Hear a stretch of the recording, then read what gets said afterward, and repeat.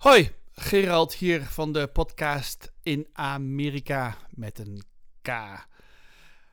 In deze podcast hebben we een hele bijzondere gast, Michael Boekstel uit Lincoln, Nebraska. Hij is een voormalige adman uit Amsterdam, bekend van die KLM-reclames met die zwaan, weet je nog, in de jaren 90.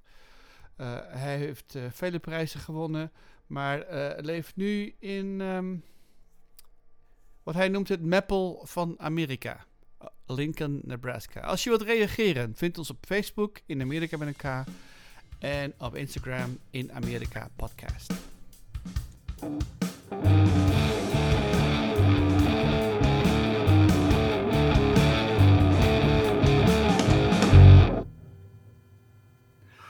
Aflevering 69 van de podcast in Amerika. Vanavond met Antonius Agelink. Goedenavond. Goedenavond. Vanuit New Jersey. Helemaal vanuit New Jersey. En we hebben vanavond een gast. Helemaal uit Lincoln, Nebraska. Michael Boekstal. Even iets over jezelf, Michael. Waar kom je vandaan en hoe lang ben je al in Amerika? Geboren en getogen Amsterdammer. En ik kwam hier in 1999. 1999, oké. Dan ben ik hier al langer dan jij. Niet dat het wat uitmaakt, maar goed. Laten we even beginnen met met de eerste ronde. De eerste ronde is altijd het goede nieuws van de dag. Of van de week. Antonius, heb jij goed nieuws? Nou, ik ben weer veilig teruggekeerd vanuit de Dominicaanse Republiek. Daar was ik 2 dagen op bezoek. Dat was eigenlijk... maandag was daar een hurricane, Fiona. Die heeft daar op gedeelte van het eiland wel wat huis gehouden. Maar waar ik was, in de buurt van Punta Cana, viel het gelukkig nog wel mee. Ik moet wel zeggen, bij terugkeer op het vliegveld op vrijdag zag ik nog wel de backlog van veel reizigers die gestrand waren. En die dus niet naar huis toe konden. En die hadden nog wel wat andere verhalen natuurlijk. Met angst in de benen nog steeds kijkend naar het weer. Want je ziet dat weer... en het klimaat echt aan het veranderen zijn. En natuurlijk is het seizoen daar. Maar het is toch altijd weer heel spannend. En zeker ook op een eiland waar je natuurlijk niet heel veel kanten op kunt. Dan je zorgen dat je gewoon jezelf verzekert van een veilige omgeving. Maar het goede nieuws is dat daar niet gelukkig heel veel... Ja, dat vind ik eigenlijk goed nieuws. Dat niet heel veel gevolgen heeft gehad. Ik geloof dat er ook niet heel veel ongelukken zijn gebeurd. Dan dat er iemand toch wel is overleden omdat er een boom op zijn auto viel, geloof ik. Ja, dat zijn allemaal hele vervelende dingen. Dus ik vind dat natuurlijk altijd treurig. Maar het goede nieuws is dat die storm snel weer verder zijn weg heeft gevolgd. Dus, naar Florida? Dat is het eigenlijk. Ja. Nee, dat is niet Florida. De storm die zich nu ontwikkelt vanaf Cuba, dat is Ian. En dat is de storm daar praat ik nu niet over. Dat is de storm van nu. Dat is heel actueel. Ja. Oké. Goed, Michael, heb jij goed nieuws voor deze week? Kees Jansma sprak eens de onsterfelijke woorden: van alle onbelangrijke dingen in het leven is voetbal het allerbelangrijkste. En Nederland heeft gisteren met 1-0 van België gewonnen. Heb jij goede hoop voor de wereldkampioenschappen? Nou, België is op de wereldranglijst nummer 2. Ja. En als je daar dan 2 keer van wint... Ja, ik heb wel... Weet je, de voorbereiding is niet ideaal. Het is maar een weekje. Maar Van Gaal zegt zelf dat hij een betere achterhoede en een beter middenveld heeft dan in Brazilië. Dus goed. het probleem is dit keer de aanvallers. Dus ik heb wel hoop. Ik heb goede hoop. Oké, goed. Mijn goede nieuws is dat ik eindelijk weer eens een keer een leuk theaterstuk heb gezien. Ik ben, zoals je weet, kom ik uit het theater en ik ben altijd probeer een beetje Ik ben altijd op zoek naar niet per se iets nieuws, maar iets wat ik interessant vind. De meeste stukken vind ik niet interessant voor allerlei redenen. Maar dit stuk is buitengewoon interessant. Het heet The Path of Pins, of The Path of Needles. Dat is een productie van Josephine Dekker en de Big Iron Theater Company. Dat is een hele bekende theater company, wereldberoemd hier in Philadelphia. Maar dat is een soort van interactieve voorstelling waar je een grote villa binnenstapt. En in en om de villa, zeg maar, het verhaal zich ontvouwt. Ook al is er helemaal geen verhaal, het is allemaal fragmentjes, rituelen, interactie. Op een gegeven moment zat ik rauwe knoflook te kauwen en in de grond te graven en te dansen. Dus het was echt een hele fascinerende avond. En ik heb het gevoel dat zeker nu we die COVID hebben gehad, en theater altijd heel erg unilateraal is geweest, dat we langzamerhand die kant op gaan van meer interactief, meer beweging, meer samen zijn. Huh? Meer driedimensionaal. Nou ja, meer driedimensionaal, misschien zelfs al vierdimensionaal. Dus weet je wel, dus dat hele aspect van tijd kun je er inderdaad ook nog aan toevoegen. Dat je het zeg maar je kunt je ook voorstellen dat je in zo'n voorstelling door de tijd heen loopt. Maar goed, dat is voor ik eigenlijk heel goed nieuws. Ik vond het zo goed dat ik de morgenavond weer naartoe ga. Want ik wil kijken hoe anders het is als ik zeg maar een andere route neem die ik heb genomen. Maar dit is allemaal in het kader van de Philadelphia Fringe Festival voor de mensen die luisteren in de Philadelphia region. Goed. Dus voor het eerst in deze podcast dat we een gast hebben. Welkom, Michael. Hi. Dus jij woont in Lincoln, Nebraska. En het toeval wil dat ik 5 jaar lang in Omaha, Nebraska heb gewoond. Dus ik ga niet zeggen dat ik die stad goed ken, maar ik ken de stad. We gingen daar vaak naartoe om te borrelen en dergelijke. Om naar voetbalwedstrijden te gaan. En om naar het theater te gaan. Zouden we daar een goed MFV-programma op de universiteit. Ik weet een klein beetje van jou, want we hebben elkaar natuurlijk eerder gesproken. En wat mij fascineert aan jou is dat je, zeg maar, in mijn ogen een succesvolle carrière hebt achtergelaten om naar Amerika te verhuizen. Zeg ik dat goed? Dat zeg je goed, ja. Want schets even voor de luisteraar, wat deed je precies in Amsterdam voordat je wegging? In Amsterdam was ik een hele snelle, zeer veel verdienende en zeer gelauwerde reclamejongen. Ik was een tekstschrijver, copywriter. En ik had de typische midlife crisis. Ik was 39, 38. En ik had dat ongeveer 20 jaar gedaan. En ik had elke award gewonnen die je maar kan bedenken. En, het duurde ongeveer 3-4 jaar voor mij om hier in Amerika te zijn. Voordat de volgende persoon evenveel awards had gewonnen als ik. Ja. Even, wat is een bekende reclame slogan die wij misschien wel kennen? Ken je de Zwanen commercials van KLM? Ja. Die heb ik gemaakt. Oh, cool. En ik wilde wat anders. En ik was al jarenlang een beetje... dacht erover om vergelijkende godsdienstwetenschappen te gaan studeren. En toen besloot ik uiteindelijk dat ik het allerliefst rabbijn zou willen worden. Maar in Israël of Amerika, of Israël of Europa, wat ze in Europa liberaal jodendom noemen, is hier in Amerika een vergelijking is dat nog conservatief. Ja. En ik zit onder de tattoos en ik ben hartstikke links. En, dus ik wilde een liberale, vooruitstrevende rabbijnenopleiding volgen. Dat kan je alleen in Amerika doen. Dus ben ik hier naartoe gekomen. En toen ik van school kwam, wilde ik heel graag dramaturg worden. En ik zat bijna elke avond in het theater. En toen dacht ik, weet je, voordat ik me daarvoor inschreef, ga ik eerst maar eens een kijkje achter de schermen nemen. Toen ben ik 2-3 producties theatertechnicus geweest. En toen heeft het me ongeveer 20 jaar gekost voordat ik ooit weer voet in het theater heb gezet. Toen ik eenmaal achter de schermen wist. En datzelfde gebeurde met rabbijn zijn. Ik vind de kennis heel interessant. Ik blijf me verdiepen. Ik blijf leren. Ik vind lesgeven heerlijk.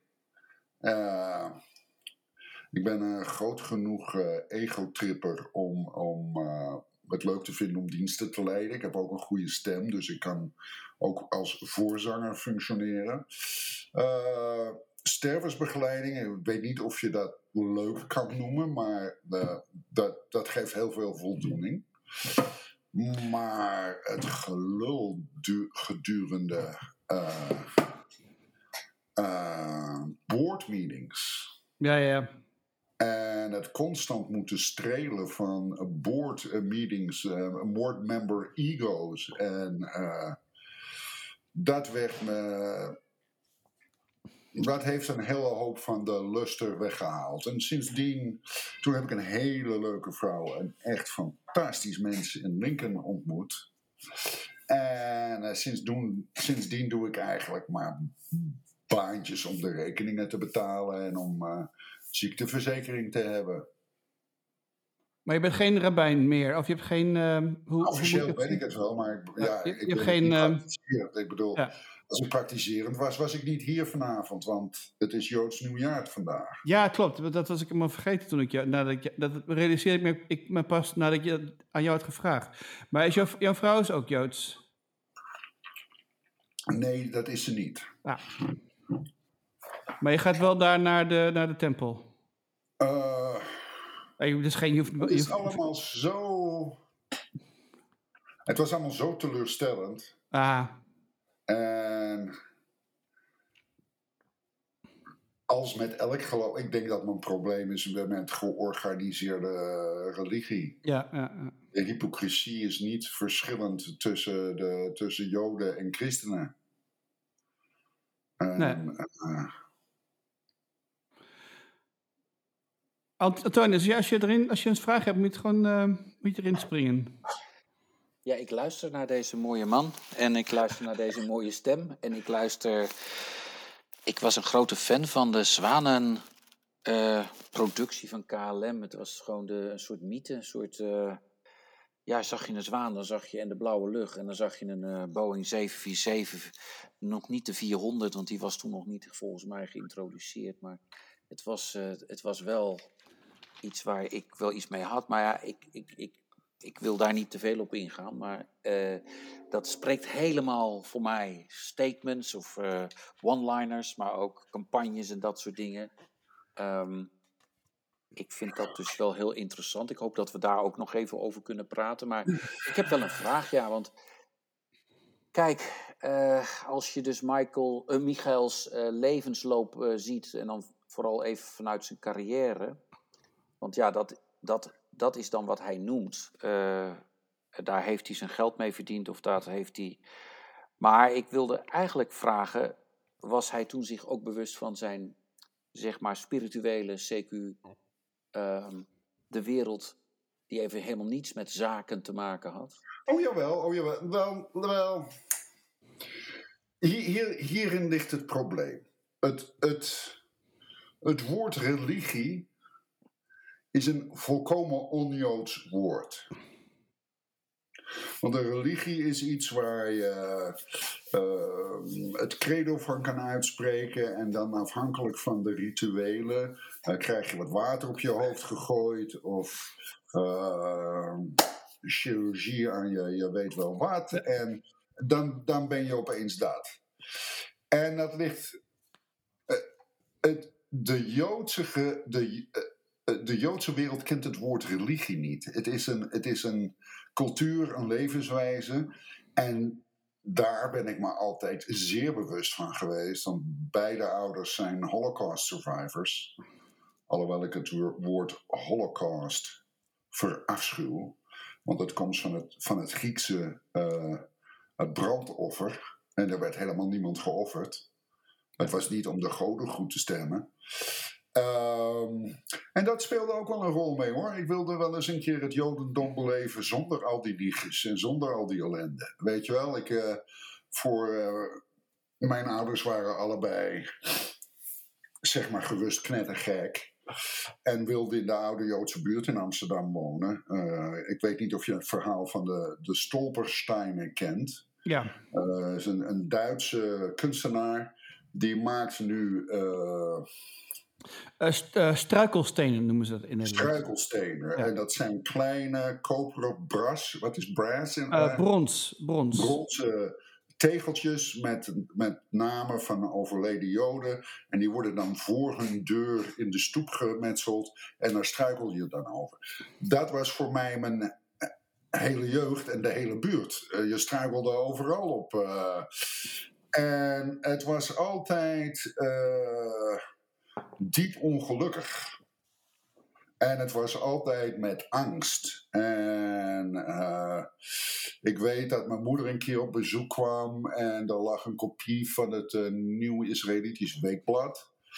En ze zei, oh Jezus, je hebt daar toch geen abonnement op genomen, hè?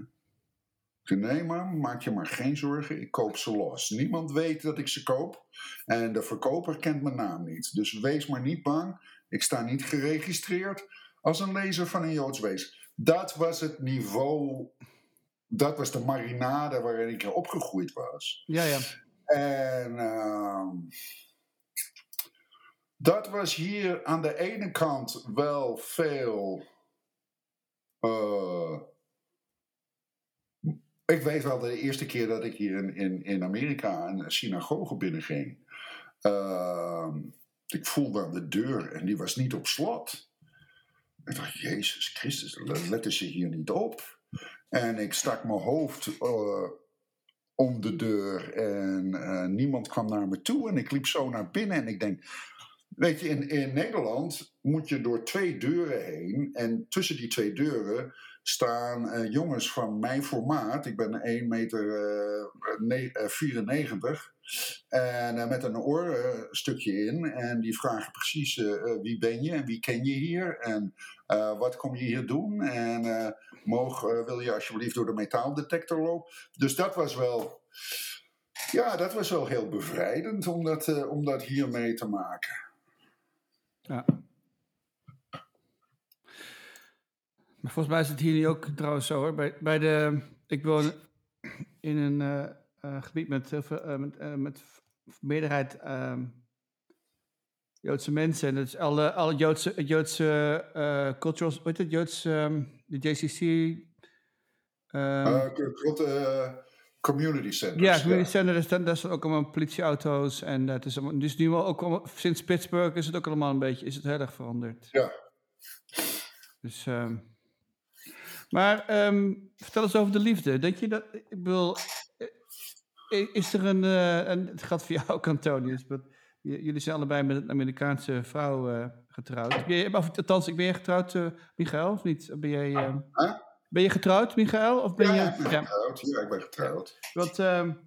Is het anders met een Amerikaanse vrouw dan met een Nederlandse vrouw? Dat is een domme vraag, maar het is een... Ik vind het geen domme vraag en je moet die vraag zeker aan mij stellen. Ik ben getrouwd geweest met 2 Nederlandse vrouwen. Dat wil zeggen met mensen uit Nederland. En ik ben nu getrouwd met een Amerikaanse. Ik moet wel zeggen, en dat zal me niet in dank worden afgenomen, maar ik was zo groen als gras toen ik mijn eerste huwelijk inging. En dat heb ik... formeel 14 jaar ook. Dat was dan ook een huwelijk van 14 jaar. Ik kijk daar overigens met veel respect en met veel. Met ook wel weer. Met heel veel genoegdoening op terug. Niet alleen omdat ik daar ook uit mijn huwelijk 2 kinderen, 2 prachtige dochters uit voortgekomen zijn. Maar ook dat. Ja, ik heb ook geleerd en ik heb ook ontdekt en ik heb ook mezelf. moeten zien groeien en bloeien. En zeker nu natuurlijk met de kennis die je nu hebt, of de relatie zoals ik die nu heb, ja, is dat gewoon totaal anders. Ik zeg zelf, ik voel nu echt dat ik getrouwd ben. En ik bedoel getrouwd ben in het tweerichtingsverkeer. Ik was een ontzettende gever. En ik was een ontzettende doordouwer in de zin van niet alleen zakelijk, maar ook gewoon in de privéwereld. Ik was wel de initiatiefnemer. Ik merk nu in mijn huidige huwelijk dat wederzijds is. En dat is zo'n verademing dat je dus niet altijd maar moet. En we kunnen zoveel meer genieten omdat we elkaar aanvullen waar het nodig is. En dat wezenlijke partnership, ik heb gekozen om uiteindelijk te trouwen. Maar ook al had ik dat niet gedaan, dan weet ik nog steeds dat ik een fantastisch partnership heb met mijn geliefde. Maar het is wel zo dat ik zeg, want je vraagt of dat anders is. Ja, het is wel heel anders. Ik ben getrouwd met een African-American schoonheid. En ik heb zoveel geleerd over geschiedenis. En dan niet alleen maar de slechte kanten, maar ook de prachtige kanten van de cultuur. De geschiedenis hier in Amerika. Ik zie mijn vrouw als een ontzettend grote gids in mijn leven. En zeker ook in de fase waarin ik haar heb leren kennen. En voor ons was dat voor mij naar haar toe, maar ook van haar naar mij toe, was dat een ontzettende aanvulling en verrijking. En ik zeg je nogmaals, ja, met de liefde erbij, dan kun je zeggen, ja, dat maakt het allemaal veel makkelijker. Maar ik denk dat onze vriendschap het allerbelangrijkste is. Gewoon de vriendschap die ik heb met mijn vrouw. Ik kan het alleen maar zeggen dat ik dat heel anders heb ervaren in Nederland. En daar waar we in Nederland, als je dan hier in Amerika hoort over daten en dat soort zaken, ik kan me dat gewoon niet voorstellen dat je de ene week met iemand gaat daten en dan de andere, misschien een dag later of 2 dagen later, weer met iemand anders. Ja. Ik kon me dat helemaal niet voorstellen. Alhoewel ik dat dat daten moet je altijd een beetje niet te letterlijk nemen. Maar het is gewoon wel heel anders hier hoe men hier met vriendschappen omgaat. En ook wat een vriendschap kan betekenen. Ik bedoel, hoezeer het ook soms heel erg oppervlakkig lijkt te zijn. Of dat je denkt van, nou, is dit nou die vriendschap? Of is dat nou? Maar als je over die top bent van die relatie, of in die relatie, dan ontstaan er... Ja, dan loop je weer samen de berg af en kijk je in de vallei en dan denk je van... Bijna mythisch. Maar het is niet alleen de top bewandelen of naar de top gaan met elkaar, maar het is ook juist ook misschien de afdaling. En ik moet je eerlijk zeggen, ik heb met mijn vrouw afdalingen gekend. En ik noem even afdalingen toen bijvoorbeeld borstkanker werd geconstateerd bij haar. Ik heb ook gezien hoe wij ook moesten worstelen met wat moeten we nu doen? Moeten we nu linksaf of rechtsaf? Met onze bedrijvigheden, even voor Michael. Ik heb ook een bedrijf samen met mijn vrouw. Dus we zijn ook zakelijke partners, maar tegelijkertijd is het ook... ieder heeft zijn taak en zijn niet alleen zijn verantwoordelijkheden, maar gewoon zijn dingetje. En ja, daar geven we elkaar ook gewoon de ruimte in. En ik ben daar ontzettend dankbaar voor, want vele mensen die dat dan horen, die zeggen, nou, dat gaat mij niet lukken. Ik bedoel, wel problemen om samen te koken. Laat staan samen een bedrijf te runnen, begrijp je? Ja. Maar als laatste, ik vind het wel anders, maar dat heeft ook te maken dat mijn decor veranderd is. Mijn decor, mijn leefomgeving, de dynamiek van... ik zeg het niet alleen maar het politieke klimaat, maar ook gewoon alles wat er bij komt kijken. Ik bedoel, het is ook de ruimte die we hebben. Want Amerika is een land en ik vroeg overigens recentelijk nog over Lincoln. Ik herinner me dat nog op de map stond. Als ik de flight map opentrok, als ik naar Californië vlieg, dan vlieg je eigenlijk altijd over Lincoln. Ik vind het dus... De relatie is wijds en tegelijkertijd is het ook heel dicht bij elkaar. En dat heb ik nooit zo gevoeld in een relatie. Wij hebben een huis. We hebben, ik geloof, 17 ruimtes, heb ik wel eens geteld. Tenminste in dit huis. En in mijn huis in North Carolina is dat ongeveer hetzelfde. Maar we zitten altijd bijna altijd in dezelfde ruimte. En dat vind ik ook heel iets bijzonders. Binnen niet alleen de relatie, maar ook binnen het feit dat we het gewoon heel prettig vinden om daarbij dicht bij elkaar te zijn. En er is voldoende afstand hoor. Want als het gaat om nu de podcast, dan, dan is het toch wel vaak even naar een andere ruimte. Maar ik wil gewoon aangeven, er is hier zoveel ruimte. En tegelijkertijd zijn we ook heel dicht bij elkaar. Ik kan het anders Ik kan het niet symbolisch. En jij, Michael, wat is... Ik begrijp dat wel. Dat in Nederland, in de gemiddelde etagewoning, ben je gedwongen om bij elkaar te zijn. Terwijl hier kan je ervoor kiezen. Dus dat snap ik wel. Ja, dat begrijp ik heel goed. En exact, precies wat je zegt. Ik werk thuis vanwege COVID en mijn vrouw werkt thuis. En we zeiden tegen elkaar regelmatig. We zeggen het niet meer omdat het een beetje versleten is, maar ik zou toch met niemand anders dan jou dat hele COVID door willen maken. Want we hebben het hartstikke gezellig samen. En want het is echt een fantastisch wijf. Ik ben zo gelukkig dat zij met mij wilde trouwen. Maar ik heb precies hetzelfde als jij. Op een gegeven moment zei ik tegen haar van... You know, I've been watching American television series and movies my whole life. And I still haven't figured it out of taking the relationship to the next level or going exclusive. Let me just tell you that I love you. And you can do with it whatever you want. En dat was in het prille begin. En toen, weet je, van met kaarten. Oké, ik zie je en ik gooi er nog eentje bovenop. Toen zei ze, well, I want you to know that if you ever ask me to marry you, I will say yes.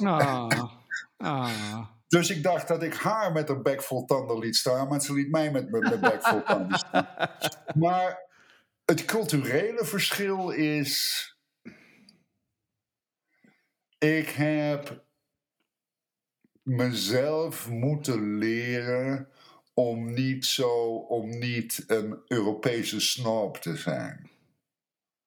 Weet je, dat gezeik... Sorry, dat over senior pictures. Weet je, dan... En denk ik, ja, dat is toch wel een mooie truc van die fotografen, hoor. Senior pictures bedenken, dat is toch wel handel. Hetzelfde met een verlovingsring. Ja. Nou, in Europa hebben we gewoon een gladde trouwring en die gaat om je ene hand. En als je trouwt, dan gaat die om je andere hand. Maar hier moest het natuurlijk wel een hele grote knoeter van een diamant zijn. En... Het wordt minder en minder, omdat we langer bij elkaar zijn en elkaar beter begrijpen. Met een andere... Een paar weken geleden zaten we naar iets te kijken en de titelrol was er. En er was duidelijk een Michael als regisseur of producer, want hij had een trema op de E. Ja. En... Oh, you see that? He has 2 dots on the E. I said, yeah, I used to have that. You never told me. Nou, dat is toch niet zo heel erg belangrijk of er 2 puntjes op de E staan of niet, weet je wel. Maar dan ben ik toch opeens wel... En ik merk wel dat ze het verschrikkelijk leuk vindt om... me te showen, weet je wel. Ik ben met een buitenlander met een cute accent getrouwd. En kijk, ik denk dat aan de Oostkust, met tulbanden, jabellas en weet ik veel wat allemaal, je niet zo heel erg opvalt als je een beetje Nederlands accent hebt. Maar ik ben hier toch wel een soort paradijsvogel in het meppel van Amerika. Weet je? Maar dingen waar ik me helemaal niet... Ik was op een gegeven moment met mijn broer aan het facetimen op zondagochtend. En Shannon, mijn vrouw, loopt voorbij achter door het beeld. Had net een douche genomen. En had een handdoek zo, weet je wel, opgerold en om zich heen. En mijn broer zegt, "You're naked!" En ze loopt echt naar door. En toen het gesprek met mijn broer was afgelopen, zegt hij, ja, dat is toch wel heel erg Nederlands, hoor. Ik zeg, hoezo? Ze zegt, hier in Amerika zeggen ze, oh, sorry, neem me niet kwalijk. Zal ik ophangen of zal ik later terugbellen? En Nederlanders roepen gewoon, je bent bloot. Ja. Ik weet ook nog wel dat toen ik er voor het eerst naar Amsterdam nam, toen na 2 dagen... En dat vind ik wel leuk, hoor, want ik heb... Net als een New Yorker nog nooit bovenop die Empire State Building is geweest, als hij er geboren is. Weet je, als ik haar naar Amsterdam neem, dan kan ik er wel een beetje door haar ogen heen kijken. En al die dingen die ik altijd vanzelfsprekend heb genomen, ik zie de schoonheid ervan in. En de eerste keer dat ik haar meenam, na 2 dagen, zei ze, "You're not rude and direct at all. You're just Dutch." Ja. They all like that. Ja, het is allemaal zo. Ja, maar wat ik in het algemeen vind... En Shannon is heel slim en heeft een degree in early childhood special education en een degree in social work. Nu is ze dan vicepresident van een non-for-profit dat heel veel geld uitgeeft aan al die initiatieven om kleine kinderen een betere start te geven. Weet je, ze is heel slim en vooruitstrevend. En dus wij hebben er niet zoveel last van hier in onze relatie. Maar wat ik over het algemeen vind, en dat had ik helemaal toen ik net hier kwam. Ik dacht dat ik in een soort tijdcapsule stapte. De verhoudingen hier in relaties is toch wel erg een vergelijking met Nederland. 50er, begin 60er jaren in Nederland. Maar ja, zeker in Nebraska. Dat is echt een hele traditionele... Ja. En dan de man cave en de she shed. Maar ik woon natuurlijk wel tussen een volk waar een man en een pick-up truck... ik kan het niet nalaten. Als iemand een pick-up truck... Oh, you got your own business? No. You're in construction? No. Oh. You need to transport a lot of things? No. Why do you have a pick-up truck? Ja. Het is hier wel erg, nog steeds erg macho en erg... kijk mij eens de little lady in distress zijn. En het is cultureel. Want vrouwen hebben hier veel eerder en veel meer deelgenomen aan het arbeidsproces dan in Nederland. Ja, dat klopt. Dus het is niet economisch, het is cultureel. Ja.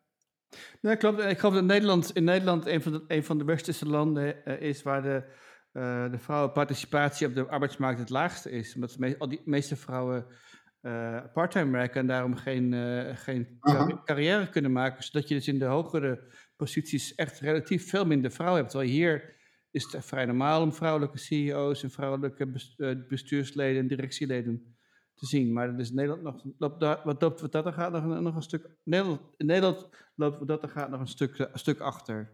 Maar dat zien ze zelf zo, hè? Dat is dat wel weer opmerkelijk dat in Nederland, als je dus, dat wat ik ook verbaasd heb, we hebben het nu over relaties. Dat was je vraag, Gerald. Maar als je dan weer terugblikt op de tijd dat je in Nederland woonde, met alle dynamieken en wetten en regeltjes en, hoe zou ik het willen zeggen, vooringenomenheid. Het is natuurlijk wel weer heel bijzonder als ik nu terugkijk naar Nederland, waar ik trouwens zelf max 2 weken kan zijn, want ik kan gewoon niet langer blijven. Ik word helemaal gek. Ik word echt helemaal gek. En ik zeg even 2 weken. En dat komt mede omdat ik gewoon geweldige kinderen heb die daar allemaal wonen. En ik inderdaad 2 weken nodig heb om ze allemaal te zien. Maar het is meer van... Ik heb 4 kinderen, Michael. En ik ben ook trotse opa van 4 kleinkinderen. En nu is dat allemaal goed te doen. Want je kunt eigenlijk in principe 1 afspraak maken. En iedereen komt gewoon. Want ze staan ofwel op Schiphol met z'n allen. En wanneer je weer vertrekt staan ze op Schiphol weer te janken met z'n allen. Inclusief mijzelf. Maar weet je, het is wel heel interessant wat je daar net zegt. Want je zegt wel, of Gerald zei van... het lijkt wel alsof je in een soort... Oh nee, jij zei over de tijdscapsule. Tijdscapsule, ja. Ja, ik denk dat het wel te maken heeft waar je bent in Amerika, maar ook hoe bepaalde dingen ook gaan. Ik bedoel, de tijdscapsule is voor mij meer als ik de subway in New York instap, dat ik denk van, dit is echt de jaren 50 of zo. Dat komt helemaal niet overeen met waar we nu zijn in 2022. Tegelijkertijd, als je kijkt naar relaties, ik zie wel... Ik voel me bevoorrecht om mijn leven te hebben met mijn partner. En ik zie ook dat we elkaar ontzettend versterken en ook het beste uit elkaar halen. Dat vind ik ook het mooiste ervan. En dat wil niet zeggen dat dat in mijn andere relaties nooit is gelukt. Dat is zeker voor een aantal dingen absoluut gelukt. Maar er zijn ook dingen, die zijn dus gewoon totaal anders gelopen. Maar dat komt vooral ook omdat ik ook gewoon niet beter wist. En ik bedoel, als ik nu met al mijn kennis en zaken van relaties of hoe je met dingen om kunt gaan, heb ik nu, sta ik gewoon ook... Ik had denk ik mijn huidige relatie niet zo kunnen hebben als ik niet die andere relaties zou hebben gehad. Natuurlijk. Ik denk dat dat niks te maken heeft met Nederlanderschap of in Amerika wonen. Of, nee, helemaal niet. Dat is gewoon een zekere mate van intelligentie dat je leert van je fouten. Ja, nou nee, I own it. En dat is wat ik altijd zelf zeg. En of dat nou gaat om fouten of je successen. Ik hoorde jou praten over je successen. Nou, die own je. En dat is mooi dat iemand dat ook zegt. In Nederland zouden ze zeggen... Oh, deze man die steekt weer zijn kop boven het water of boven het maaiveld uit hier in Amerika. Oh, nou, zullen we dat eens een beetje indrukken? Ik zag dat gewoon als een... Nou, dat vind ik gewoon fantastisch als je gewoon vertelt wat je successen waren. En dat je niet alleen geld verdiende, maar dat je dus iets hebt achtergelaten. Dat is je legacy. Als het gaat hier om je werk. En nu noem je toevallig 1 campagne op. Maar, en alsof die campagne, kijk, ik bedoel of je daar nou de bedenker van bent met de gevolgen, maar de impact die je hebt gehad, dat is je legacy. De impact die je hebt op een bedrijf of op een onderneming of op een land. Want ik moet wel zeggen, dan praten we het over Nederland, KLM, bijvoorbeeld waar die campagne voor was. Maar ik heb me dus verbaasd dat eigenlijk sinds vorig jaar Holland, everything was Holland. En ik heb gewoon ze een lesje moeten leren, want ik heb daar dus een spuughekel aan. Het feit dat ze iemand zeggen, where are you from? Ja? Oh, the Netherlands. Oh, you're from Holland? Ja, weet je, als ik tegen jou zeg dat ik uit Amerika kom en je zegt, ja, ik kom uit... dan zeg ik gewoon niet dat ik kom vanuit Zuid-Dakota. Dat is een buitengewoon gecompliceerd onderwerp, omdat het namelijk gaat nog terug naar de tijd van voor de Engels-Nederlandse oorlog in de 17e eeuw. Dat werd al over Holland gegrapt als zeg maar een soort van wat er tussen je benen hangt, weet je wel. Dus, ja, maar luister, ik ken dat. Ook dat ken ik, maar dat de Nederlandse overheid dus eigenlijk sinds, eigenlijk 1,5 jaar geleden, nu Holland, want zo promoten ze zichzelf, dat dus nu de Netherlands is. Hè? En dat dus ook echt iets is. Nee, maar goed. Je moet die verhalen... Ik heb ze allemaal niet opgenomen, maar ik heb toch wel wat discussies gehad, hoor. En waarom ik me dan zo boos maakte, of waarom ik het me zo... En dan denk ik van, ik ben opgegroeid in de Achterhoek. Dan zul je toch wel een beetje anders praten. Goed begrip wat ik zeg nou. Maar ik was dus wel, even voor de goede orde. Ik ben opgegroeid, eigenlijk niet echt in de Achterhoek, maar op de grens met de Liemers, als je überhaupt weet waar dat ligt. Nee. Ik was geadopteerd en ik wilde eigenlijk nooit met een dialect spreken zoals mijn ouders spraken, die ontzettend veel van ze hou. Mijn ouders die me geadopteerd hebben, dus laat ik daar heel duidelijk over zeggen. Maar ik wilde dus absoluut ABN spreken. Dat was voor mij gewoon een gegeven. Maar tegelijkertijd, even terug naar Amerika. Het is nu wel heel interessant na 10 jaar dat ik dus ook wel echt kan horen waar iemand vandaan komt. En dat heb ik in Nederland. Dat was ik gewoon een... zeg maar mijn dialect en ik spreek het. Ook omdat je gewoon reisde en dat je vrienden, klanten of weet ik wat allemaal. En ik vind imiteren heel erg leuk. Dus ik bedoel, dat ging me altijd goed af. Dat gaat me nu beter af nu in Amerika. Want dat vind ik, dat is ook wel heel interessant. Dat we hier ook een heel microklimaat hebben. En je noemt wel de Oostkust, maar de Oostkust is heel erg groot. En men kent ook heel veel variëteiten in mensen en taal. Maar wat ik wel mooi vind is van Michael om te horen dat hij dus en dat is een vraag ook aan hem. Hoe ben je eigenlijk in Lincoln, Nebraska terechtgekomen? Hoe ik in Lincoln, Nebraska terecht ben gekomen? Oh, dat is heel simpel. Ik was met een andere Amerikaanse getrouwd hiervoor. En dat huwelijk strandde. En zij had een broer die een ontiegelijke scheidhekel aan haar had. En die zei, waarom kom je niet in mijn basement, get back on your feet. En dus ik moest dat huis uit en ik moest mijn spullen ergens opbergen. Waar was dit? Dat was in Kansas City. Kansas City. En dus ik trok bij die broer in. Ja, ik moest geld verdienen. Ik kon een baan krijgen. Een hele leuke en hele vervullende baan. Bij een non-profit die mensen, volwassenen met een mentale beperking in staat stelt om zelfstandig te leven. Ja. Dus ik woonde bij een man met autisme voor 4 jaar en hielp hem om zelfstandig te leven. En Shannon werkte daar ook. Mijn nu-vrouw werkte daar ook. En ik bleef met laplazeren solliciteren als rabbijn, terwijl ik met die autistische man woonde. En wilde hier heel graag weg. En toen kwam ik haar tegen. En ja, ik zeg altijd, I'd rather be a happy man than an unhappy rabbi. Zo, weet je. Dus daarom ben ik... Haar roots zijn zo diep hier dat haar kinderen, mijn stiefkinderen, zijn de 4e generatie om van op dezelfde high school te hebben gezeten. Ja. Het gaat terug tot overgrootmoeder. Wat is hun ancestry? Dat moet je altijd vragen, hè, daar in de Midwest. Wat is hun ancestry? Shannon is voornamelijk Engels-Iers. Oké. Ja. Want er is heel veel, je hebt heel veel pockets met... Zij kan fantastische Engelse, Amerikaanse accenten nadoen. Ze heeft in Michigan gewoond, zo dat is nogal natuurlijk. Maar ik lig echt in een deuk wanneer ze New Jersey, Long Island voor me doet. Oh my god. Ik kan het zelfs niet. Maar ze is helemaal verslaafd aan dat medium, weet je wel, van Long Island. Ja. The higher the hair, the closer to God, you know.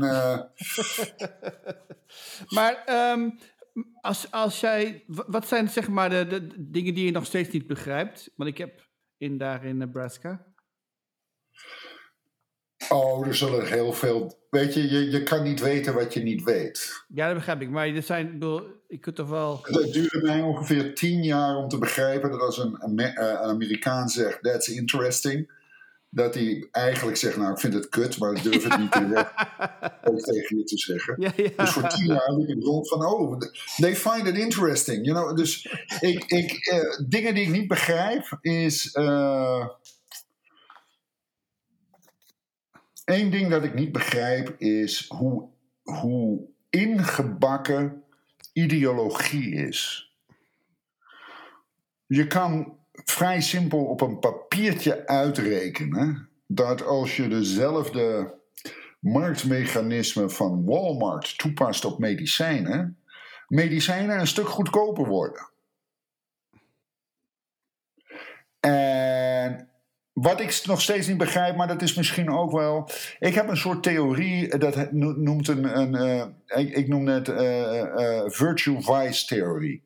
Wat een land promoot als zijn grootste de virtue is meestal zijn grootste vice.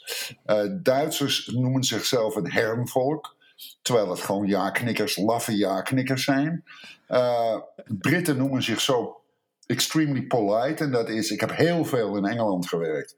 Ze moeten elke 30 seconden sorry zeggen omdat ze zo onbeschoft zijn. Dat heeft niks met politeness te maken. En Amerikanen zijn, het individuele, weet je wel, de John Wayne myth. Ja. En hoe mensen hier op elkaar letten. En hoe ze vinden dat andere mensen moeten leven. En dat is iets wat ik. Is het in Nederland omdat we zo op elkaars lip zitten, dat we hebben geleerd van, weet je wel, wat is het? Laat ik me maar niet met je bemoeien, want we zitten zo dicht op elkaars lip. Ik moet je elke dag nog op de overloop zien, weet je wel, als we ruzie krijgen. Terwijl hier, je hebt die enorme ruimte en mensen zijn zo vreselijk met elkaar bezig. Wat je ook van abortus vindt, het gaat mij geen reet aan. Ja. Het gaat mij helemaal niets aan wat iemand anders met zijn of haar eigen lichaam doet. En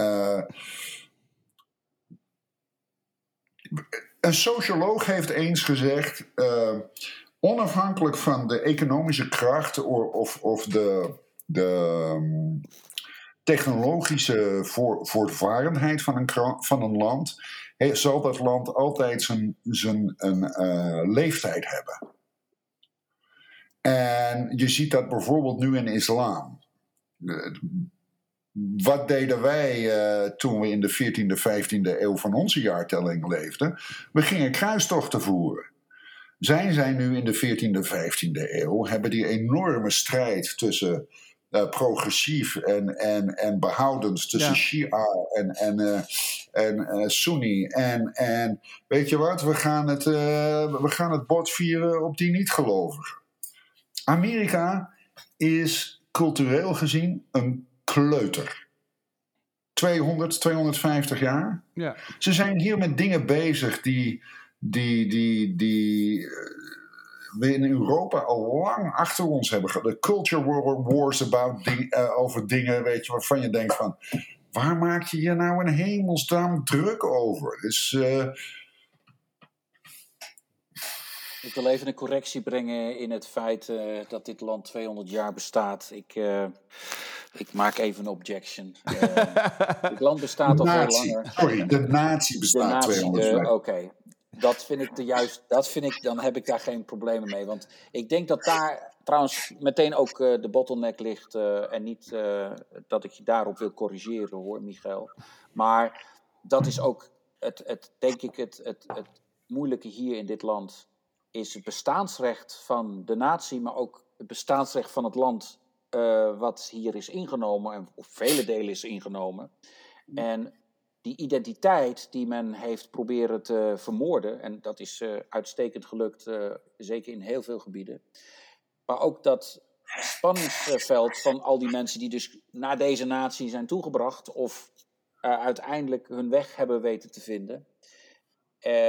Daarbij ook in Nederland, waar men een geschiedenis heeft en een ontstaansrecht heeft en een bestaansrecht heeft opgebouwd, maar tegelijkertijd daarin ook daar ook heel onverschillig in is. En heel onverschillig is over zijn eigen historie en zijn eigen acties, om het zo maar te zeggen.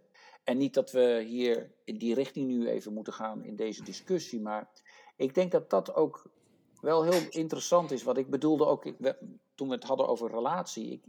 Ik ben ook me veel meer bewust hoe dit land eigenlijk het land is waar we nu in leven. En hoe dat allemaal is ontstaan. En dat er ontzettend veel zaken zijn die ook te maken hebben met geloof. Of met je huidskleur. Of met je gedachtegoed.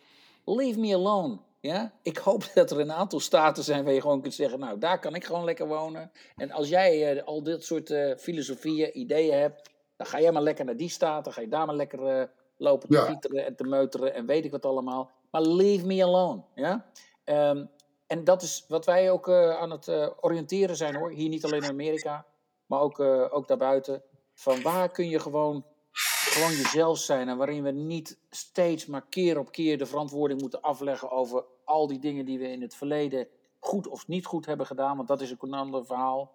Je kunt dat allemaal niet afschuiven op de huidige generatie, maar tegelijkertijd denk ik wel, je moet wel bewust zijn hoe dit land is geworden. En dat wil zeggen, want we hebben het over een land, maar we hebben het over een natie, we hebben het over een groep landen, een groep staten. Dit is niet te vergelijken met Nederland. Want als we het hebben over Amerika, in Amerika, dan zou de titel in Europa moeten zijn. Dat wil zeggen, of op zijn minst, ik bedoel, niet Nederland. Nederland is maar één staat. Ja? Ik bedoel, wij hebben te maken hier met 50 staten plus DC. En dan vergeten we altijd al die andere staten die dus onder de Amerikaanse wetgeving vallen, federaal. De Mariana Islands, Samoa, Hawaii. Nou ja, Hawaii is dan een staat, maar Puerto Rico, ja. al die eilanden. Hè, want laat me wel weten, ook Amerika heeft zijn geschiedenis. Ja, en die geschiedenis wordt nog eens voorafgegaan door het feit dat weet je, het is niet de perfect melting pot. Het is niet dat ze per staat of per county, oké, we hebben nou 22 Italianen, nou zo moeten we er nog 30 Duitsers. En je hebt, heb ik onlangs geleerd, waar het woord hillbillies vandaan komt. Dat waren Schotse immigranten die in het zuiden, in de Appalachians, in de Blue Mountains, hun territory state en bovenop een heuvel wonen was altijd beter dan in de vallei wonen, want het was cooler en minder insecten. Daar komt het woord hillbilly vandaan. En daarom zie je ook zoveel Afrikaan-Amerikaanse mensen met een Schotse achternaam. En je hebt de Zweden heb je in Michigan en South Dakota en hier is het voornamelijk Slovenen. Tsjechen en Slovenen. Ja, en een paar Denen hier en daar. Ja, en wat ik wel goed vind, wat ik heel goed vind van Amerika, is dat Winston Churchill zei eens, you can trust Americans to do the right thing after they've tried everything else. En nu er een zekere reckoning, verantwoording moet worden afgegeven over dat verleden, dan zie je dat Amerika daar wel met de kop vooruit induikt. Weet je, ik lees nog steeds het Parool omdat het een Amsterdamse krant is en ik kan het online lezen. En als ik zie hoe voorzichtig daar wordt gepield aan de pleister. Zo heel voorzichtig van, ja, in Indonesië zijn we toch niet echt leuk geweest. Oh ja, de Gouden Koets heeft een plaatje met de koningin met alle koloniën. En weet je, wat me opviel bij de begrafenis van Elizabeth, dan zie je al dat pomp en circumstance en die prachtige kostuums en weet ik veel. En dan denk ik van, je hebt de hele wereld geregeerd. Ja. Een Engelse vriend van mij zei eens, Michael, we have such problems. We have such a hard time learning foreign languages. We just decided to conquer the whole world and make everybody speak English. Dat is eigenlijk de waarheid. En als je dan van al die rangen... Weet je hoe in de jaren 60 hadden we die Amerikaanse series in Nederlands... En dan hadden we het over de token Negro. Weet je wel, 1 persoon had een huidskleur. Er moest altijd, in elke serie was er eentje die een huidskleur had. Dat was hetzelfde bij die begrafenis van Elizabeth. Honderden en honderden witte mensen en dan 1 kleurling ertussen. En dan denk ik van, terwijl je de hele wereld geregeerd hebt, voor eeuwenlang, en dit is hoe je omgaat met het multiculturele erfgoed dat je zelf hebt gecreëerd, denk ik dat ze het in Amerika beter doen. Zij waren niet geïnteresseerd in de mensen. Dat waren commodities. Dat was property. Men was niet geïnteresseerd in die culturen. Het ging om mining. Het ging om het hebben van de materialen daar. Het wegroven. Het leegroven. Mensen zijn daar helemaal nooit het middelpunt geweest. Dat was handelsvoer. Dat gold ook voor de Nederlanders en de Portugezen en de Spanjaarden en de Belgen en de Duitsers. En de Fransen. En de Fransen natuurlijk. Dus ik bedoel, ik vond het een... Kijk, als iemand overlijdt, wie dat dan ook is, dan ben ik wel zo opgevoed en ook professioneel genoeg om te zeggen als mens, dat betreur ik. Maar de wijze waarop dit allemaal weer tentoongespreid wordt als het grootste event met een tentoonstelling van wie je eigenlijk bent.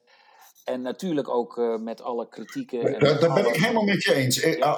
Als je er goed naar keek, als je een beetje je oogjes samenkneep, dan zat je gewoon naar een live uitzending van het ministerie van Rare Loopjes van Monty Python te kijken. Ja, nee, daar ben ik het helemaal mee eens. Dat vond ik dus ook. Je hebt een fantastische beeldspraak en dat vind ik helemaal geweldig. Maar zo zag ik het ook. En ik denk ook van, willens en wetens heb je, en dan willen ze daar natuurlijk niet over praten. Niet in de Commonwealth, niet in de landen. En dan zie je natuurlijk de landen die daar aan het feestvieren zijn. En ik weet niet of dat dan ook meteen een goede signaal afgeeft, maar ik begrijp het wel. Ik bedoel, want deze mensen die zijn nooit als mensen gezien. Dat is helaas zo. Even terug naar de gewone wereld, lieve mensen. Ook dit is de gewone wereld. Maar dit is niet het onderwerp. Ik begrijp het. Maar dit is de wereld waarin wij leven.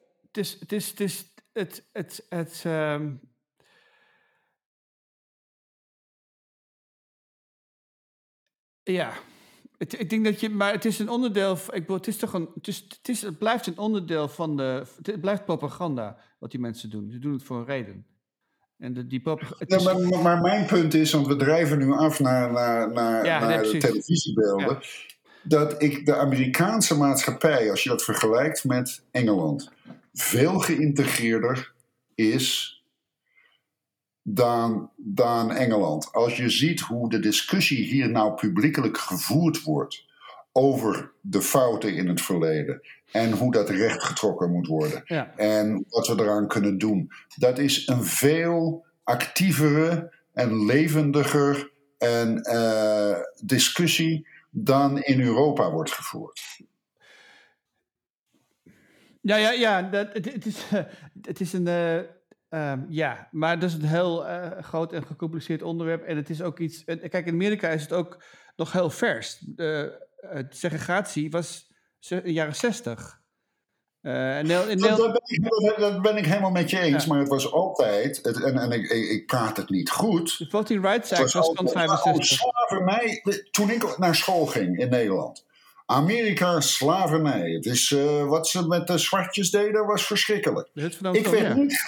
Ik werd niet geleerd dat de grootste transporteurs van slaven Nederlanders waren. Ja, dat klopt. Als je naar de westkust van Marokko gaat, daar is een oude ruïne die door een aardbeving in elkaar geklapt is. En daar is nog een poort over met een grote gevelsteen. Er staat in het Nederlands, mag God ons behoeden. Dat was de laatste waterplaats. Dat was de meest westelijke punt van Afrika. Dus dan zeilden ze langs de kust van Afrika omhoog naar die meest westelijke punt. En dat was de laatste plaats waar zoet water kon worden ingenomen voordat de oversteek naar Amerika werd gemaakt. Waarom is dat in Nederland? Vanwege de slavenhandel. Ja. Nou nee, dat is helemaal dat staat buiten kijf. Het probleem is inderdaad dat in Nederland daar mensen dan direct zeggen van ja, maar nee goed. En wat je trouwens ook hier ook in vele gevallen ziet hoor, dat mensen dat soort dingen proberen te weg te moffelen en te zeggen van ja, het is allemaal voorbij, hoe lang, zo lang geleden en reparaties en bla. Maar ik denk dat, maar goed, het is aan ieder om die strijd elke dag weer te moeten voeren. Want het is iets wat constant weer opduikt. Weet je wel, ook gewoon in je alledaagse leven. Heel vaak kom je mensen tegen die dat soort dingen denken. Want als we kijken naar de verkiezingsuitslagen van de presidentsverkiezingen. 75 miljoen mensen hebben op Trump gestemd. En dat is een buitengewoon racistische president. En als je kijkt naar hoe mensen reageren op de Little Mermaid. Om een absurd voorbeeld te noemen, maar de Little Mermaid film, die nieuwe film, is gemaakt met een African-American versie. Nou, biljoenen mensen waren daar geschokt over. Het totaal absurd is, als je er goed over nadenkt. En dat bedoelde ik met ideologie. Want als je tegen die mensen vertelt, die helemaal geschokt zijn dat de Little Mermaid nou African-American is. Dus als je dan tegen ze zegt, ja, maar je hebt ook de kleur van je Lord en Savior veranderd. Want Jezus was niet blond met blauwe ogen. Nee. Maar zag er meer uit als een Palestijnse Jid. Dan geven ze opeens niet thuis. Het is die ideologie weer. Ja, men geeft zich niet thuis. Men herschrijft de geschiedenis. Of probeert de geschiedenis te herschrijven. Net zo goed als ze de geschiedenis of hun eigen stappen in de politiek proberen te herschrijven. Of onder de mat proberen te vegen. En dat zie je natuurlijk, doorzien we hier wel met al deze ervaringen. En daar is dit land ook groots in geworden. Maar ook tegelijkertijd, en daar geef ik Michael gelijk. Het wordt hier wel meteen ter discussie gesteld. En dat gaat hier rigoureus. Want uitspraken die je doet of die je verkeerd doet, die worden direct niet alleen op social media afgestraft, maar je hebt je maar wel te verantwoorden. Dus wat daar ook allemaal nu gebeurt in de politiek met al die verantwoordingen over ten aanzien van January 6, maar ook over überhaupt zaken uit het verleden. Ja, lekker doorgaan mensen. Veel geld aan spenderen. Ik hoop dat de mensen die dus dingen doen die niet kunnen, gewoon achter slot en grendel opzouten. En net zoals wij moeten ons ook aan de wet houden en we moeten ons aan regeltjes houden. Of ze dat nou leuk vinden of niet. Maar tegelijkertijd, daar staat niemand boven de wet. En dat gaat niet alleen om die president nummer 45. Het gaat niet alleen om hem. Het gaat om een heel gevolg. Het gaat gewoon veel meer dan alleen maar hem. Want daar ben ik ook wel achter. Ik realiseerde me dat je zegt gevolg. Dat is wat ik me realiseerde. Angela Merkel woonde 3 hoog in een appartementje. En deed zelf een boodschap in de supermarkt. Terwijl ze een van de machtigste vrouwen ter wereld was. En dit land is ontstaan uit een revolutie tegen de monarchie. En alhoewel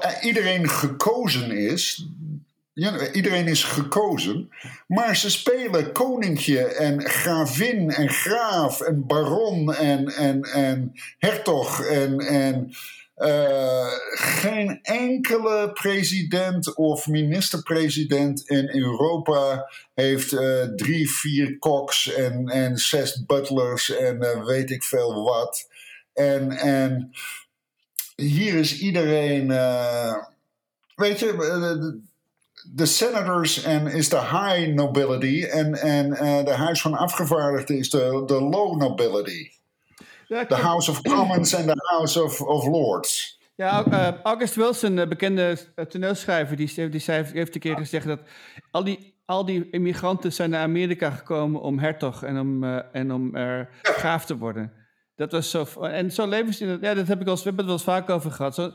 Dat zie je terug in hoe mensen leven in de suburbs, in de architectuur. Iedereen woont in zijn eigen paleisje. Zo lijkt het. En iedereen gedraagt zich ook alsof ze zeg maar een onafhankelijke potentaat zijn. Van jij komt op mijn gazon, dus ik mag jou neerschieten, weet je wel. Dat is een beetje de houding van mensen hier. Het is echt levensgevaarlijk. Jullie zijn van harte welkom bij mij.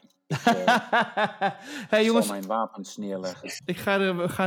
We zijn het uur is voorbij. Volgens mij kunnen we nog uren doorpraten. Fantastisch, dankjewel. Bedankt. Michael? Graag gedaan.